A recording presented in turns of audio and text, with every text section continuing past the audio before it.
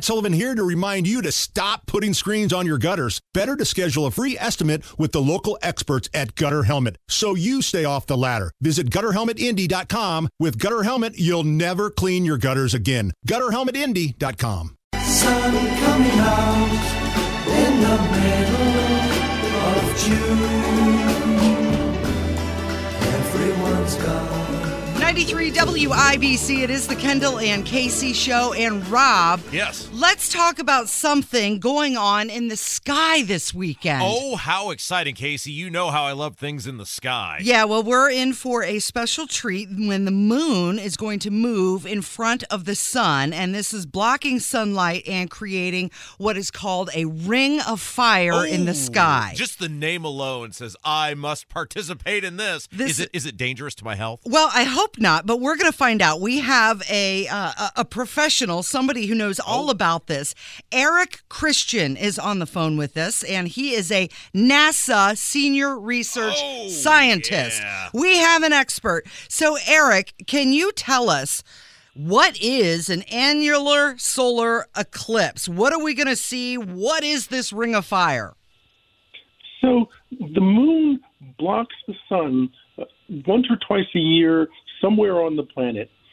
This one is what's called an annular eclipse because the moon is further from the Earth than it is on average, and it's a little bit smaller, so it doesn't block the entire sun the way it would during a total solar eclipse. Mm-hmm. So you get a ring of the sun still peeking out from behind the moon, and that's what we call the ring of fire. All right, Eric, so I ask the same question every time when I'm told something extravagant is happening. When is it, and how much time do I have to observe the thing?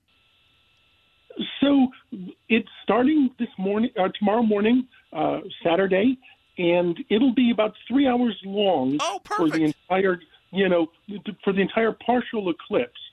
Only a path that goes from Oregon to Texas will be able to see the full ring of fire, but the entire country can at least see a partial solar eclipse tomorrow.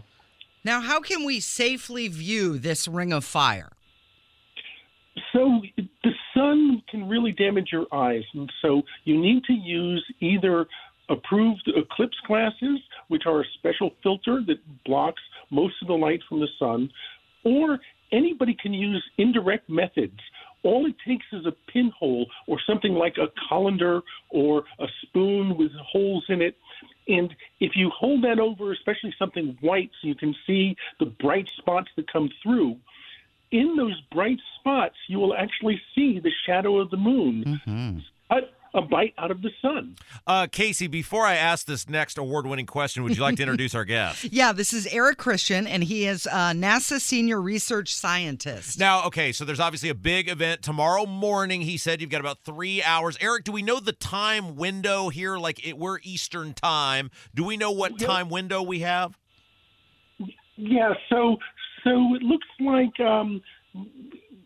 Indiana will be 10, 11 o'clock. 11 o'clock you'll be into it, and about noon is, I think, the peak. Oh, plenty of time for me to get up, Casey. Yes. I don't even have to rearrange my day. So, Eric, I'm curious. You put NASA, and you're very important there. That sound, somebody works for NASA. Hey, they're smarter than you. I'm curious, Eric. What do you guys learn from an event like this? What are you trying to learn, or is there anything you're trying to learn from this? So, this is an interesting event and a lot of fun. I've seen 3 total eclipses, and this is going to be my first annular eclipse. But there is science that NASA does from this.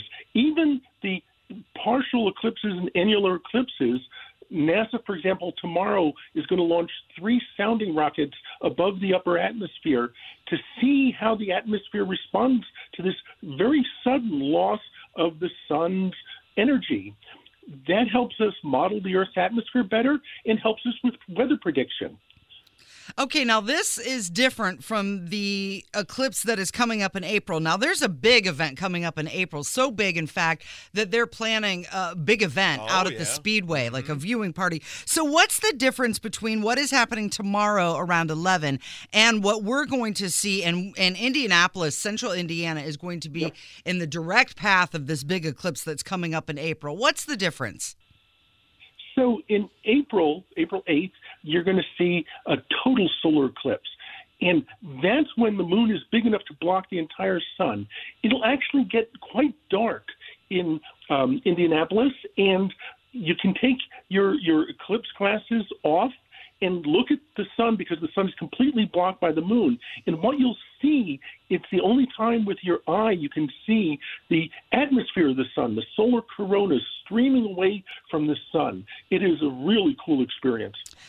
Eric, we appreciate your time so much explaining the ring of fire that people in Indianapolis and throughout central Indiana can see. Don't look right at it, tomorrow. Casey. Well, Eric told you, do not look right at it. Yeah, look at your paper to see it. But if somebody wants to learn more or do more research on their own about this, Eric, where do you recommend that they go? So the NASA website, nasa.gov/eclipse, has lots of information on both these solar eclipses and can point you to a lot of other places on the internet to find what you need. Well, we appreciate your time, Eric Christian, NASA Senior Research Scientist. Enjoy your afternoon, and we won't be looking at the sun tomorrow, the Ring of Fire, unless we look at our paper. Okay, great. Thank you. Enjoy. Yeah. No clouds, hopefully. You're listening to Kendall and Casey on 93 WIBC.